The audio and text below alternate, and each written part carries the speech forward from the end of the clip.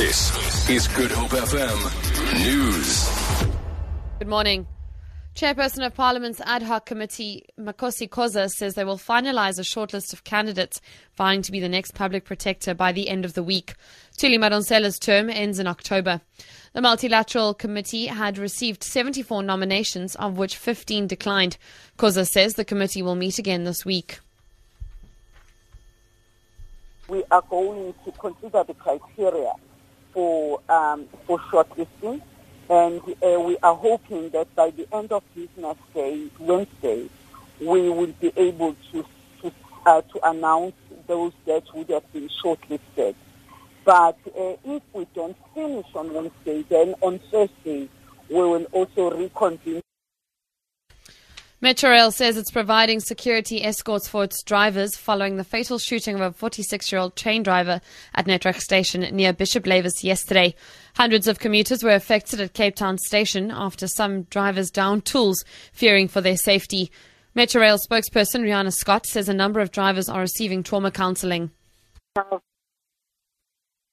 After the traumatic events of yesterday, understandably, some of our colleagues had concerns about their safety in the area, and a few of them down tools. It was the trauma. Some of them have witnessed it. Management and Labour leadership met, and this morning it's all hands on deck, and escorts this morning, obviously, to reassure them and to ensure that they're safe.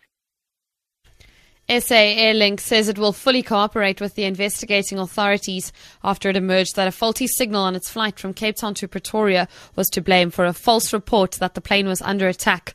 Police surrounded the plane that was carrying 72 passengers when it touched down at Wonderboom Airport. Police questioned visibly shaken passengers despite Airlink's assurance that the signal was faulty. Britain's Home Secretary Theresa May says she is honoured and humbled to be succeeding David Cameron as Prime Minister.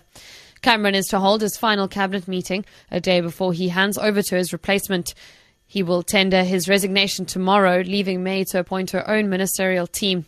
Flanked by dozens of Conservative MPs, May pledged to make a success of the UK's European exit. During this campaign, my case has been based on three things. First, the need for strong, proven leadership to steer us through what will be difficult and uncertain economic and political times.